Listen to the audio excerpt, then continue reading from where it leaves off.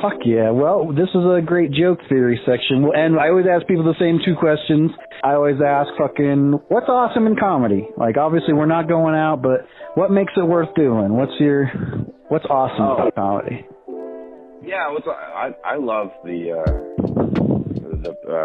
other comedians in the scene. Like, I really genuinely do, like, crack up on a night-to-night basis hearing, like, the same kind of people either come up with new material or watch them do the same material, but in front. Like, I love watching the audience's faces while their comedians are up. Like, it's like sitting in this, like, I just, like, love watching people laugh at the people I know. Like, you see them, like someone like Josh Emerson or whatever, you see them in open mics and then they go in front of a Comedy Works crowd. Just love watching them laugh. Yeah, and so, like, and now that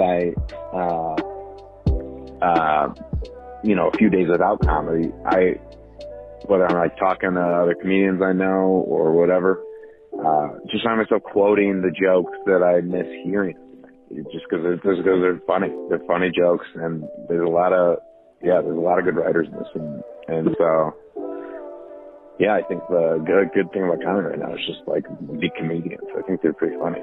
That is true. I tell people most of the things about comedy are verifiably awful. You leave your house. It's cold. You sit in traffic. You got to find parking. If you don't drink, you got to go to a bar and sit sober. Yeah. And maybe you're going to invest 2, 3, 4, 5, 7 hours for maybe 3, 6, or 12 minutes of combined stage time. Right. But going and seeing all your friends each night makes it worth it. No, definitely. Yeah. Like, whether it's talking outside and having conversations or just being in a performance. It doesn't get old. A lot of people don't have it necessarily. I mean, eventually, it's like life is the people that are around you. Like, it's like you can't desire change. And when you really kind of soak it in, the scenes, the shows, and where comics are going. Like, there's just funny people and they're hard workers. I moved here when I was like a year and some change into comedy, but I feel like I started when I moved out here. It's just because it's a total different work ethic and caliber of scene, and yeah, so, like, and so trying to, elevate myself to the peers around me. Yeah, it just makes for such better comedy. Because we're one step away. Like, Bromwell came to Corey's party one night. It was like a midnight open mic party. So we're, like, got a bonfire and we're talking through a practice amp, just doing stand up, Bromwell shows up, not even, like, saying nothing, just like, hey, what's up, y'all, hanging out? And then I'm sitting there smoking pot with him, and I was like, don't act like you didn't open up for Dana Gould tonight. Yeah, right. And it's all here. Fuck yeah. Well, we're fucking, this is gonna be a long one, so we'll cut to the end. I always finish by asking the converse. What sucks about comedy? Like, obviously we're quarantined, so that excluded. What's the kick in the balls about stand-up? I think it's the uncertainty. I guess the trickle of doubt in your mind at, like, 4 p.m. or 8 p.m. At least for me when I'm at work, and there's sometimes when I'm thinking maybe I'd rather just go home, or Actually, yeah. Now I'm thinking about it. I think what sucks about comedy is, like, the really kind of shut down all aspects of life to then thrive in comedy. And I know not everyone does that, but I have, and I've kind of felt the results of it. So it's like, I moved out here. I was either thinking of moving to Denver or Chicago. And Chicago, I had a bunch of friends from college where I knew I'd be tempted to hang out with. Like, if I knew my buddy Jackson and Mueller were just smoking weed and watching MacGruber, like, I would love to be there, just sitting and watching. But that would take away from an open mic, and that would take away from 2 open mics or whatever. And so I just didn't want the temptation. So I think there's a monumental sacrifice with comedy if you really want to commit to it. Comedy is a cult. Yeah. It is a fucking cult. You have to give up so much, and then because we love it so much, we don't even think. Right, exactly. Yeah, because people say, dude, you're doing so much. I'm like, I don't feel like I'm doing enough. I'm not devoting enough of my day to comedy, and it's insane because it is very cult-like, and yeah, you just gotta be. You gotta be. Like when I hear like some comics will say like, oh no, I don't go to Lions Lair or Mutiny or Los Luces or Streets. They just say, they don't find it productive. Right. And I'm just like, that, okay. Then, yep. then, you know. I feel the same way. Same fucking way. Like, you know, even, in fact, recently, I've had a bunch of conversations with people who are decent comics. Yeah, there's better uses of my time than going and it's like, all right, I guess fucking the shit mics are the best, man. My best sets come at Mutiny in front of 2 people.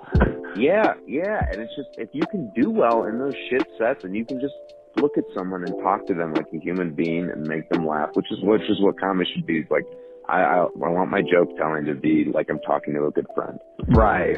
And so if you can just treat whoever's sitting right in front of you or all the people sitting in front of you like your good friend, it's gonna work. And so when you learn to do that in the dead rooms, it just works. It shows when you're killing in a big crowd. It's because you know how to manage, you know how to be present, and you know you respect the audience. Right. I'd say one of my biggest kick in the balls about stand-up is that I love it so much and I respect comedy so much that the pressure I put on myself to be good is in fact the thing keeping me from being good. Right. Once you start putting pressure on yourself, it does not work once you're out there. It's odd, but it's so true. The last time I was at Mutiny, which would have been a week ago, whatever, the only crowd members were No Way, Aaron Maslow, Anthony Crawford. Oh, Jesus. Right. And I was just like, I got all in my head again. And of course, if I would have done my good jokes, they would have loved to hear it because they're never paying attention. Right. And so if I would have just been confident and like actually got them when I was paying attention, they would have laughed. And I got them to laugh a couple times, but I was just so in my head. Yeah. Here are all these funny people. Of course. Right. That's why in the fucking Saturday Night Live audition, they put you on the stage and they fucking make Lorne Michaels and Michael Che and fucking, you know, all these dudes sit and stare at you awkwardly and you have to perform. A million viewers, right? Yeah. See, it's funnily enough, I don't fear the viewers. I don't fear them. In fact, I look right at them and I love it. It's only the people who I respect I fear. And I know they don't care because they understand the grind. Intellectually, I understand all of this. But emotionally, my DNA just fight or flight kicks in. Yeah, so I think the consistency is the key to like just slowly quieting that. Yeah, the emotional side of it. Just nice to talk comedy after cause yesterday was the first time in a while where I woke up, I went to work for 8 hours. I came home, made dinner, and just looked at the TV thinking, I'm like, this can't be. Well, thank you for fucking taking, almost 3/4 of an hour to talk comedy. Dude, it's been great. It's flown by. We could keep talking, but yeah, thanks for having me. Fuck yeah. Well, you're the man, and you will be getting a phone call sometime again. Lovely. Looking forward to it, dude. Awesome. Thanks, brother. Well, I'll see you the next time I see you. Yeah, hope it's soon. Hope so. All right. Bye, bro.